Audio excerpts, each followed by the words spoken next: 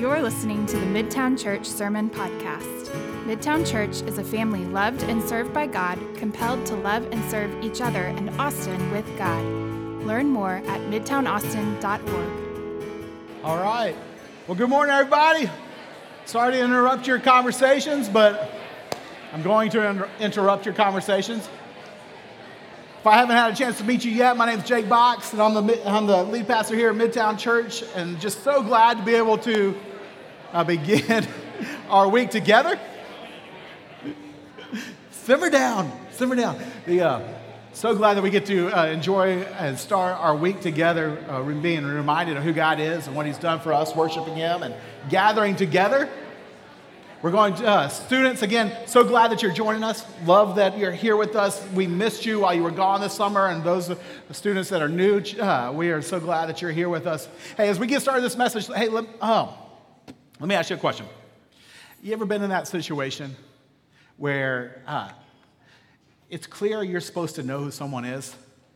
They know who you are, but you just can't place them. Maybe you know their face a little bit, but you don't know their name. I hate that. Is that not just the worst? Like, you're at the grocery store, you're at the restaurant, you're walking across campus, and that person runs up to you as if you're like their long-lost friend, and you're thinking, man, I have no idea who you are. And you pull your greatest Brian Regan. You want to know Brian Regan, the comedian? He does this whole bit on, like, you see someone and you're like, hey, yeah, what's up, man? Hey, dude. How are things going, buckaroo? And you're just, pulling all that out. And it's just the worst. It's helpful when you know who someone is. Let's just say it's helpful when you. One of my favorite stories about not knowing who someone is happened about 5 years ago. I was in a fantasy football league with a group of friends, and really they were kind of friends of one of my friends, and I got introduced into this league, and it was a league basically made up of people living in central and downtown Austin, and we would play the fantasy football league, but in this league, there was a punishment for coming in last place. And that year, the punishment was whoever came in last had to wear a banana suit and ride his bike to every house of all the guys in the league. There's 12 guys in the league. And so the banana suit, in case you can't picture what that looks like, that's what it looks like. And so and he had to ride his bike to everyone's house and have a beer with that person. And so the guy that lost that year was a guy named Andrew. And I didn't really know Andrew. And so we had hung out a little bit. Krista, my wife, she had never met Andrew. And so I knew the day that Andrew was going to ride to my house, but I wasn't sure what time because he was trying to hit a bunch of guys' houses at the same time. And so I left early that morning to go to a meeting, and I thought I would be back in time before Andrew got there, but I wasn't. And he showed up at 9 a.m. And so now I had a huge husband fail because I hadn't even mentioned to Krista that a guy, a beer-toting banana man, was going to show up at some point at our house that day. And so he knocks on the door, and my son, Camp, who's 4 at the time, breaks the rule. Parents, you all know the rule. You're not allowed to open the door for strangers, right? And so, but Camp thought it was me, and so he opens the door and to see Banana Man, and Krista is in the kitchen, and she sees this happen, and she panics. She freaks. Like, she runs, sprints to the door, and just slams it in his face. Where there, they have a pretty comedic exchange through the door, basically all around the question, who are you, right? And so when I did finally show up at home, she, suffice to say, was not too pleased with me. It's helpful to know who someone is. Well, today we're beginning a new 4-part series that we're just simply calling Who Are We? And we are doing this series because it's helpful to know who we are. And for those of you who are part of our church, you're committed to Midtown, this hopefully will serve as a really helpful reminder about who we are. And for those of you who are exploring Midtown, you're visiting, you're thinking about maybe connecting, we just want to lay our cards on the table, let you know this is who we are. And so we're going to be talking about that for the next few weeks. Now, usually on Sunday morning, the person who gets up here and does the greeting, as Josh just did, shares our identity statement. Now, it's funny, he forgot to say that this morning, even though I'm talking on this. But it's no problem, Josh, you're not fired yet. But just playing, buddy. But when when we welcome everyone, we always kind of state our identity statement. When our identity statement is this, that we are a family, loved and served by God, and compelled to love and serve each other and Austin with God. And so if you were to ask us the question, who are we? Who are you as Midtown Church? We would say this is who we are. That's who we are. Now, here's the thing.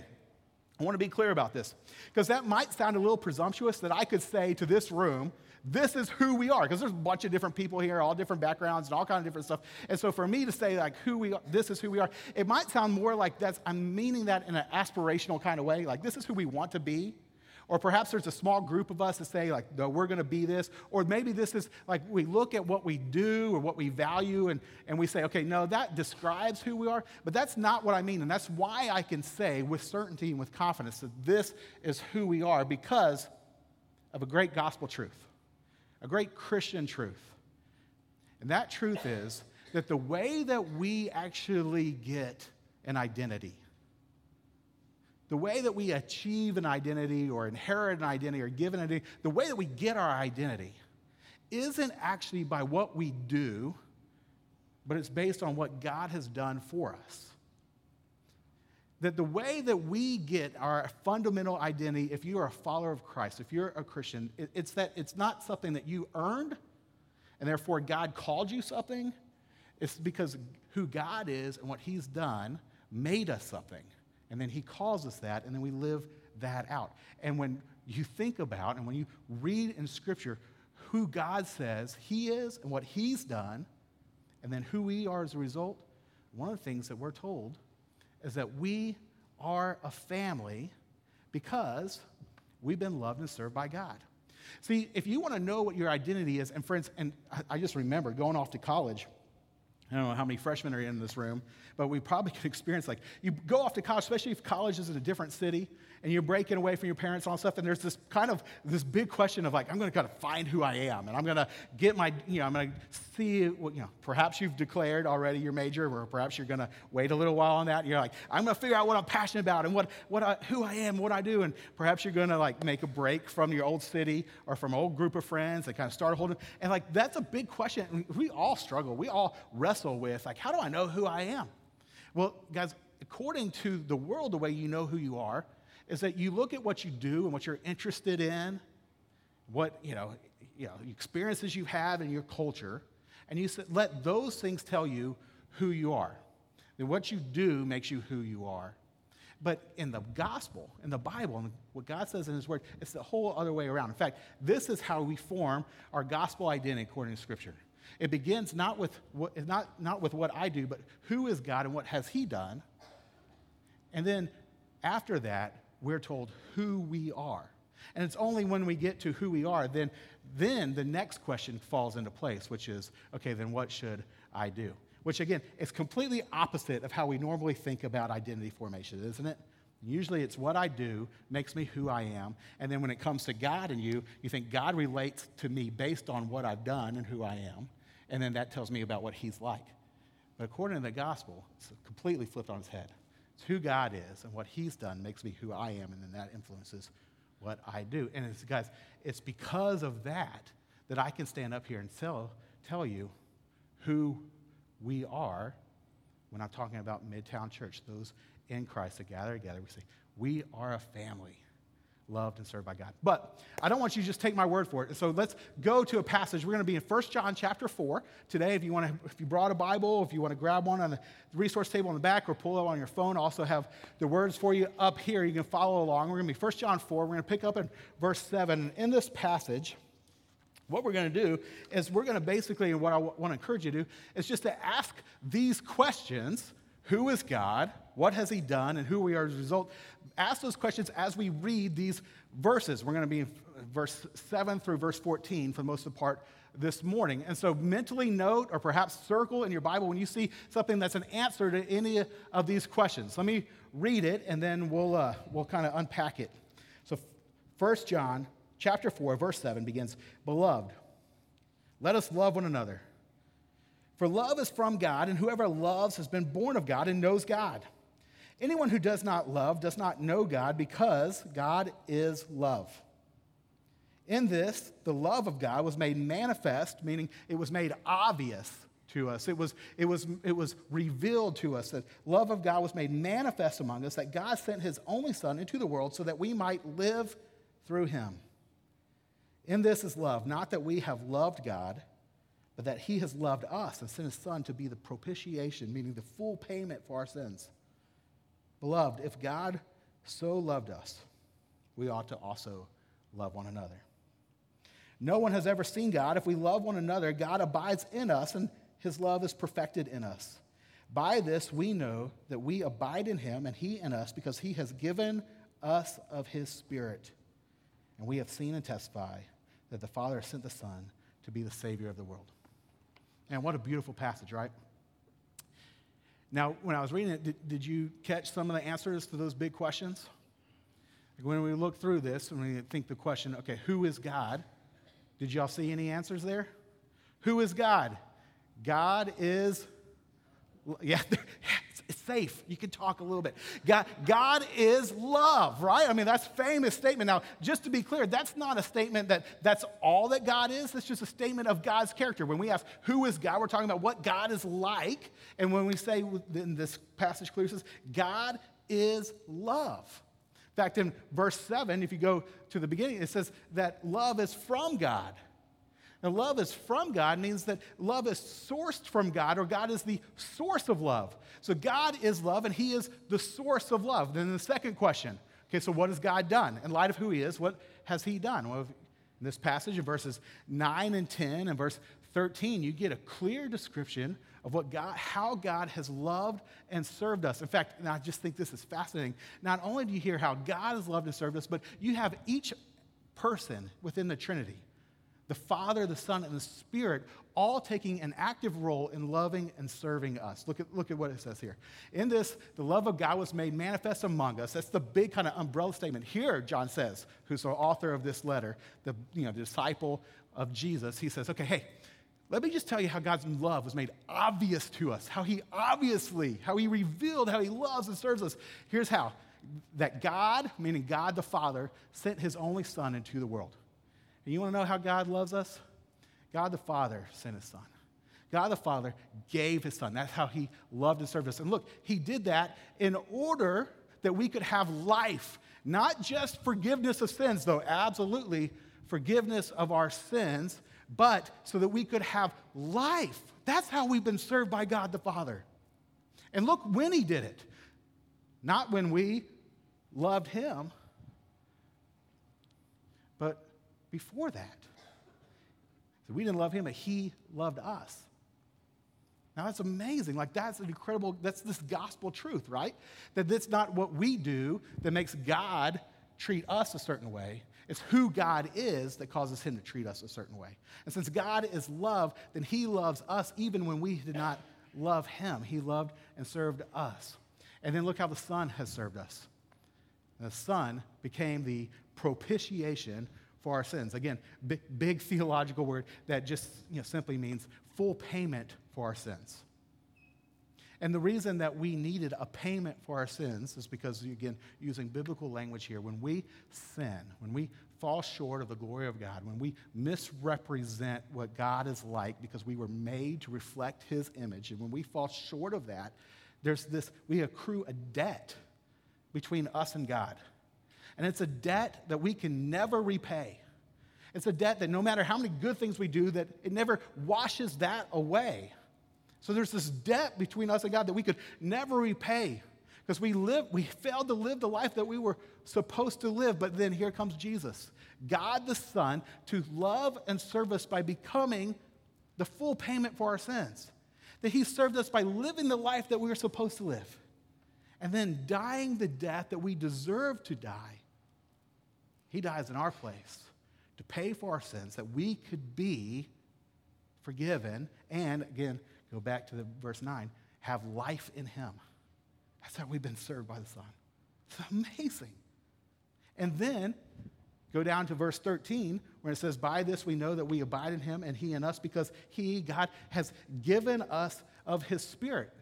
And so God the Father gives us the Son. God also gives us His Spirit. The Spirit comes to live within us, to abide with us, to dwell with us, so that we know that God loves us. Each member of the Trinity actively loving and serving us. And so who are we as a result of who God is and what God has done?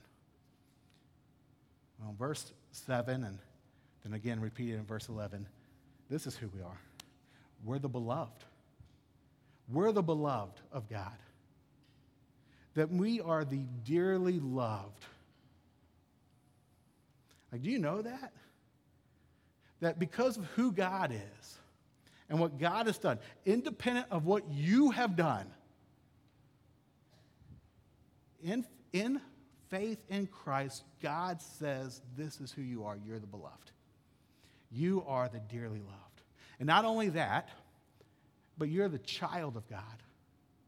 You're the beloved child of God. In this verse, this is saying that we're the child of God when he uses this line, whoever loves has been born of God and knows God. And let's not rush past this statement, born of God, and think about it as hyperbole or figurative language, because it's not. John, again, the author of 1 John, also the guy who wrote the Gospel of John, right? Matthew, Mark, Luke, John, that's him. He uses this statement, born of God, in one of the most famous passages in Scripture, John chapter 1, when he's introducing who Jesus is and what Jesus has come to do. He describes it in this way. John chapter 1, verse 12 and 13 says, yet to all who did receive him, referring to Jesus, to those who believed in his name, he gave the right to become what? Children of God. Now, why are we children of God? Children born not of natural descent, nor of human decision or husband's will, but born of God. And friends, I make that point because this means that when we trust in Christ as our Savior, that when we believe in his name, as this says, receiving him, that at that moment, you're born, again, Jesus would say in John 3, born again. That you're born of God, which means that you become someone new, that you get a new identity, that you are no longer who you used to be, and you are now someone you never were before. In that moment, when you receive Christ, you're a child of God because you have been born of God. And guys, that's great news because here's what our identity was apart from receiving Christ. According to Romans 5, our identity was that we were enemies of God. Enemies of God. That's who we were. And yet that passage would go on to say that even though we were enemies of God, while we were enemies of God, Christ died for us. Whereas John will say in this, that while we did not love God, God loved us and sent his Son to be the propitiation for our sins. And when we believe that, we go from being God's enemies to God's beloved children. That's who you are in Christ. We're brought fully into the family of God. In fact, guys, we are brought so fully into the family of God to the point that Hebrews 2, verse 11, one of the most incredible verses in all Scripture, would say this: both the one who makes people holy, speaking of Jesus, and those who are made holy, speaking of us, are of the same family. So Jesus is not ashamed to call them brothers and sisters. Now, can you believe that? I think it's interesting that what most Christians feel at least somewhat comfortable referring to God as their father, but hardly ever do we ever refer to Jesus as our brother. There's just something so wild about that statement. It's scandalous even. But Jesus, where we're apprehensive to call him his brother, call him our brother, he is not ashamed to call us his brothers and sisters.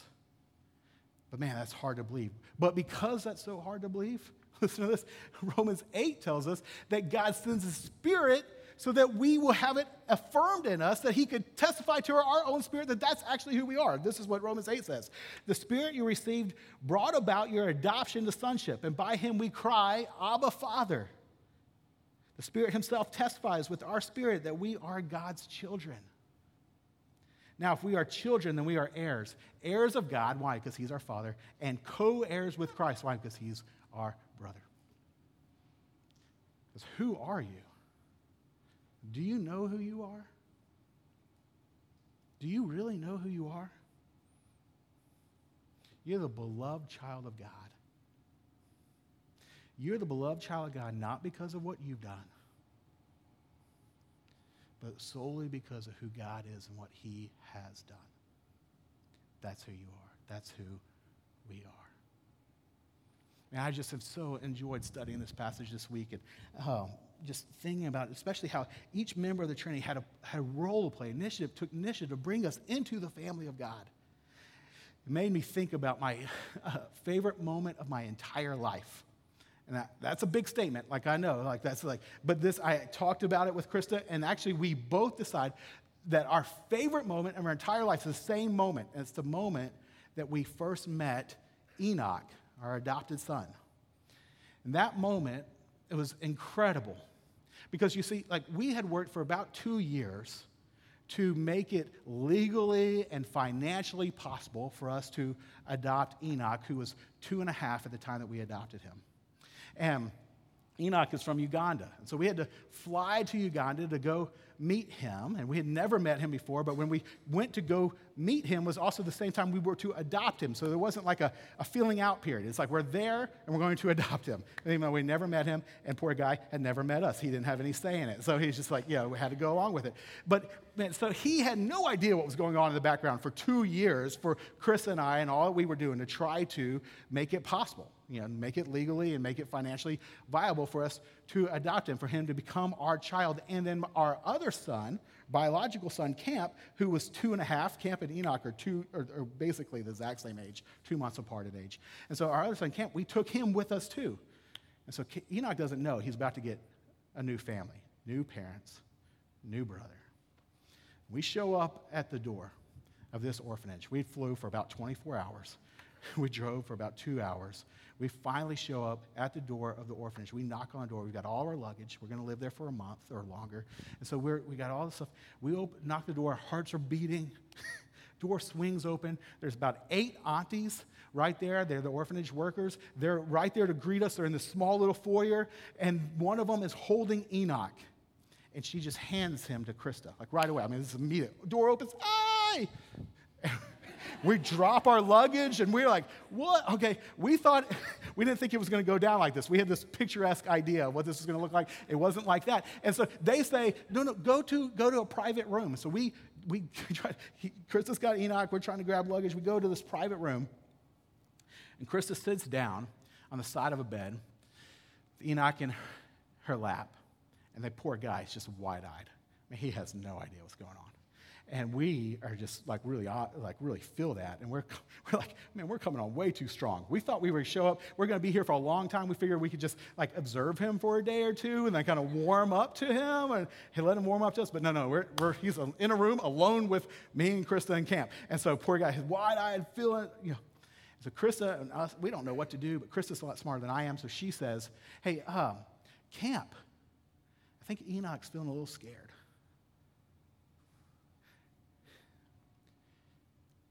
You want to say something to him? And Camp walks over, I kid you not. He grabs Enoch by his hands. He's sitting in Krista's lap. He grabs him by the hands. And Camp's favorite movie up to this point is Toy Story.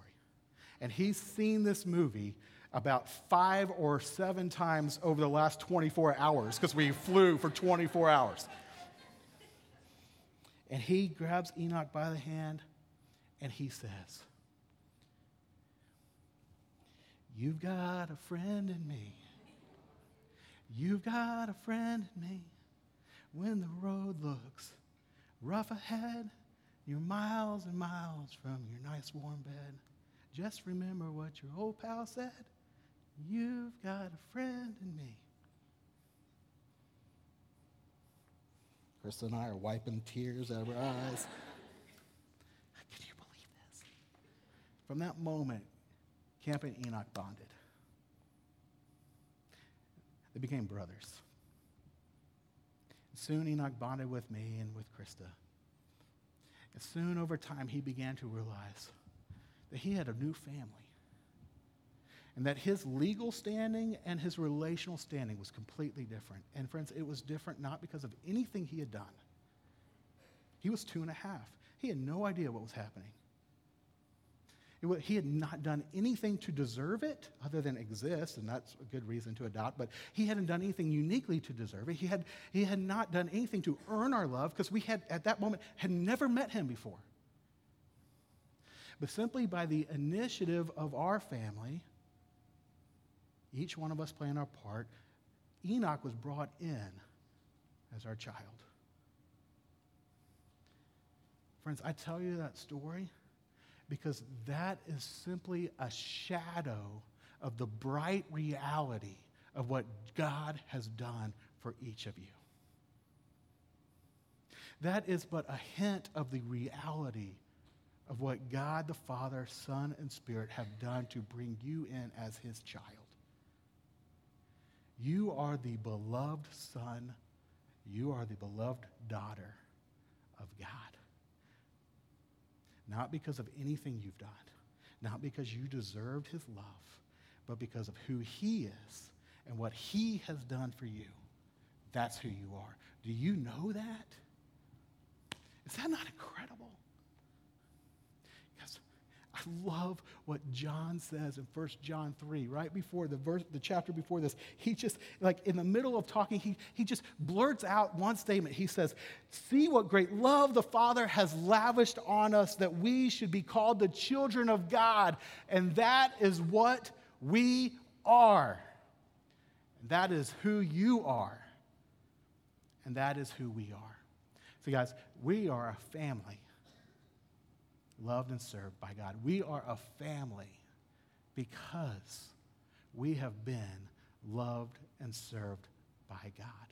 That's who we are. Now, what follows from who we are is, okay, then we live in light of who we are. When she gets into the fourth question, okay, so what should we do? And this passage that I read in 1 John is so clear on that. Like 1 John 4:11, "Beloved, if God so loved us, we ought to love one another." But we're going to talk more about that next week because that's the second half of our identity statement. I don't want to move there yet because, friends, we got to sit in this.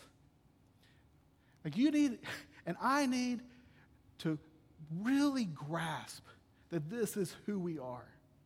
And to spend some time even just thinking about the benefits of being in the family of God, the benefits of the truth that this is who we are. And so before we close, let me just hit two benefits that come with being in the family of God. Two benefits that are laid out for us in this 1 John 4 passage in the verses that follow where I left off.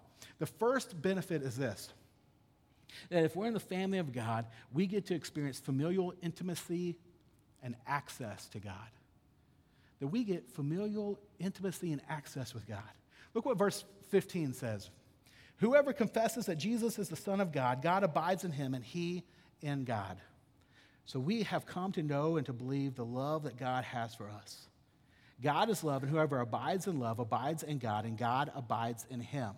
Meaning that when you trust that Jesus is your Savior, as this says, confessing that he is the Son of God, that's how you enter his family. That's how you're born again. And once you're a child of God, then God comes to abide with you. Repeated 4 times right here. This is a key word, and this word just simply put, this word means to live with, to be with.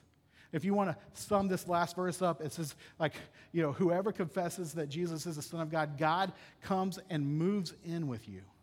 And you move in with God. It's just like when we adopted Enoch, we didn't leave him in Uganda. He actually came and moved in with us. We lived with him and he lived with us. That's what God says. Okay, when you trust in Christ, you're born of God, you're a child of God, and now you live with God. He lives with you. You get to experience this deep intimacy and access to God, where you can literally call the creator of the universe your Abba Father or your dad. So, illustration I love to use that worked better when President Obama was the president because he had young kids whenever he became the first president. or not first president, I mean, he became the president, his first term. And his girls were 7 and 10 when he took the office. And it's fun to think about how, like when President Obama would walk out into the White House lawn, if someone were to run at him, they would most likely be shot, or at least tackled by the Secret Service, unless the person running at him was his daughter, right? Where they could just run to him and find him arms wide open with no obstacles in his way because they had special access to him. That when someone wanted to interrupt President Obama, wanted time with him, they'd have to do all kinds of work to get on his schedule, and perhaps they would be denied, but his daughters could just walk straight up to him. They had unique access to his ear. Why? Because the most powerful person in our nation at that time was also their dad. Friends, that's what kind of access we have with the God of the universe, because he's our dad, because we're his child. Are you enjoying that? Are you experiencing that? This incredible intimacy, this incredible access that you can have with God. That he wants that with you, just like any good dad wants that time with his kids. I would encourage you, enjoy this in light of who you are, in light of who he is and what he's done for you, that you would enjoy the access and intimacy available to you with God. God, it's incredible. Second thing that we see here as far as a benefit of being the family of God is that we have confident security that can cast out fear. If you keep going to the passage, verse 17 says this, "By this is love perfected with us, so that we may have confidence for the day of judgment, because as he is, so also we are in the world. There is no fear in love, but perfect love casts out fear. For fear has to do with punishment, and whoever fears has not been perfected in love. We love because he first loved us." Friends, what's powerful enough to cast out fear? What's powerful enough to cast out the fear of judgment? What's powerful enough to cast out our fear of punishment for the wrong that we have done? What's powerful enough to cast out fear of what all that life can bring, to cast out the fear and the worries that we so often live with? The perfect love of God. The perfect love of God is powerful enough to cast out all fears. And when we have confidence in his great love for us, then we can walk around with this statement of saying, no matter what we're facing, I am the beloved child of the sovereign creator and judge of the universe. I have nothing to fear. And we can say it along with King David in Psalm 27, "The Lord is my light and my salvation. Of whom shall I fear? The Lord is a stronghold of my life. Of whom shall I be afraid?" And we can rest from trying to earn God's love, and we can rest from trying to control our lives, and we can rest from worry, because that is who God is, and that's what God has done for us, and that's who we are as a result, the beloved children of God. And his perfect love can cast out fear. Are you experiencing that? It's for us. It's available to us because of who he is and what he's done. Brothers and sisters, we're a family. We're a family loved and served by God. I want to help us know that. Know that we know that we know that. So here's my challenge for you. Here's my encouragement to you this week, just to take all that we've just talked about, and here's what I would really want to encourage you to do, is this. I want to give you a statement. It's kind of even a bit of a catechism, which is catechisms like this call and response, or is this question-answer format. And here's what I want to encourage you to do every day this week. And I really encourage you to do it in the morning while you're brushing your teeth, or while you're driving to school, or you're walking across campus. But you would just take a minute and you just ask yourself this question: who am I? And then you would answer, I'm the beloved Son of God, because I've been loved and served by God. you would answer, I'm the beloved daughter of God because I've been loved and served by God. I would encourage you, write that down, take a picture of it, do whatever you need, but repeat this over and over and over again to where it comes home to your heart that this is who you are if you are in Christ. Who am I? I'm the son or the daughter of God because I've been loved and served by him.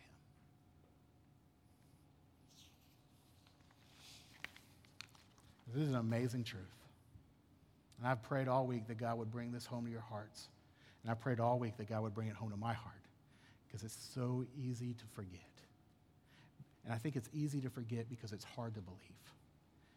Because we know we don't deserve this. But remember, we don't get our identity off of what we've done. It's fully based off of who God is and what he's done. And because of that, this is who we are. Let's say it to ourselves. Let's say it to ourselves. Let's let the Spirit say it, testify to our spirit that this is who we are. I'm going to end this morning by taking communion, as we do every Sunday here at Midtown. When we take communion, we've got the elements in the front and in the back, and you're in a minute, I'll dismiss you during our worship set. Anytime over the last 3 songs, you can come and get the bread and get the cup.